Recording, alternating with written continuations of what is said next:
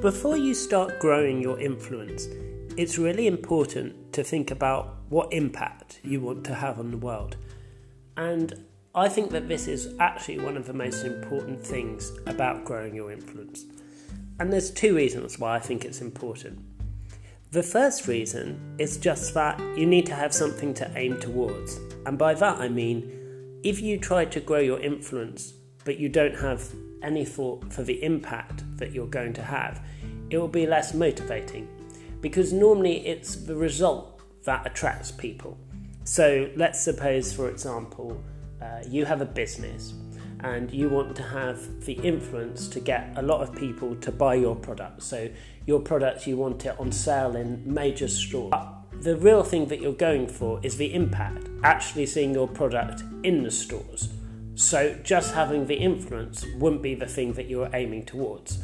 And if you were using visualization, presumably what you'd actually be thinking of is walking into a shop and seeing your product on the shelves, not being in a meeting with an executive from that store trying to convince them. It's the actual end result. And also you might be thinking about what the impact would be of that product being in the stores on the lives of your customers. The people you want to support, the people that you think your product is the best product for them.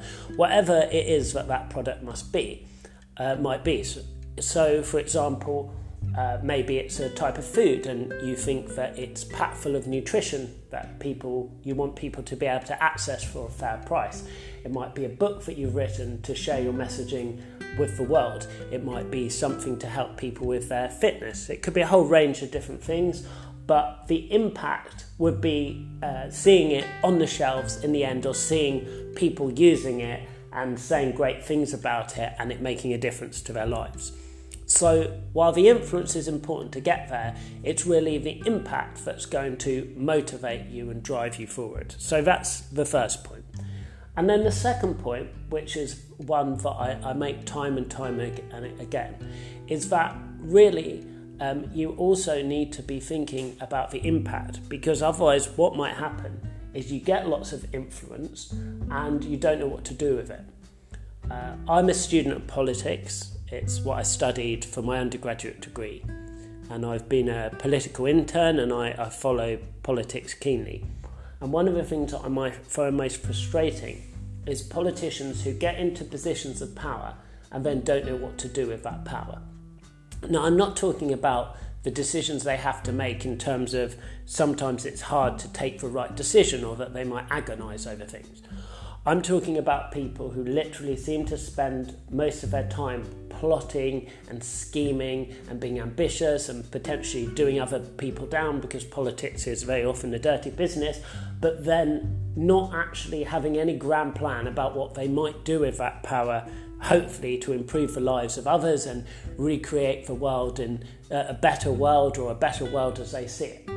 They're all about getting the power, not about what they're going to do with it. They're all about having that influence and not the impact that they're going to make on other people's lives, or indeed their own life.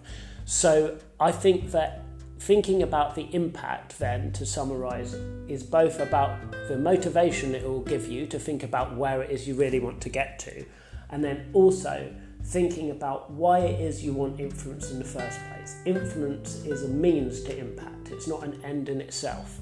And you need to think very carefully about the impact that you want to have on the world, however large or small that might be, before you try to grow your influence to give you a better chance of getting it.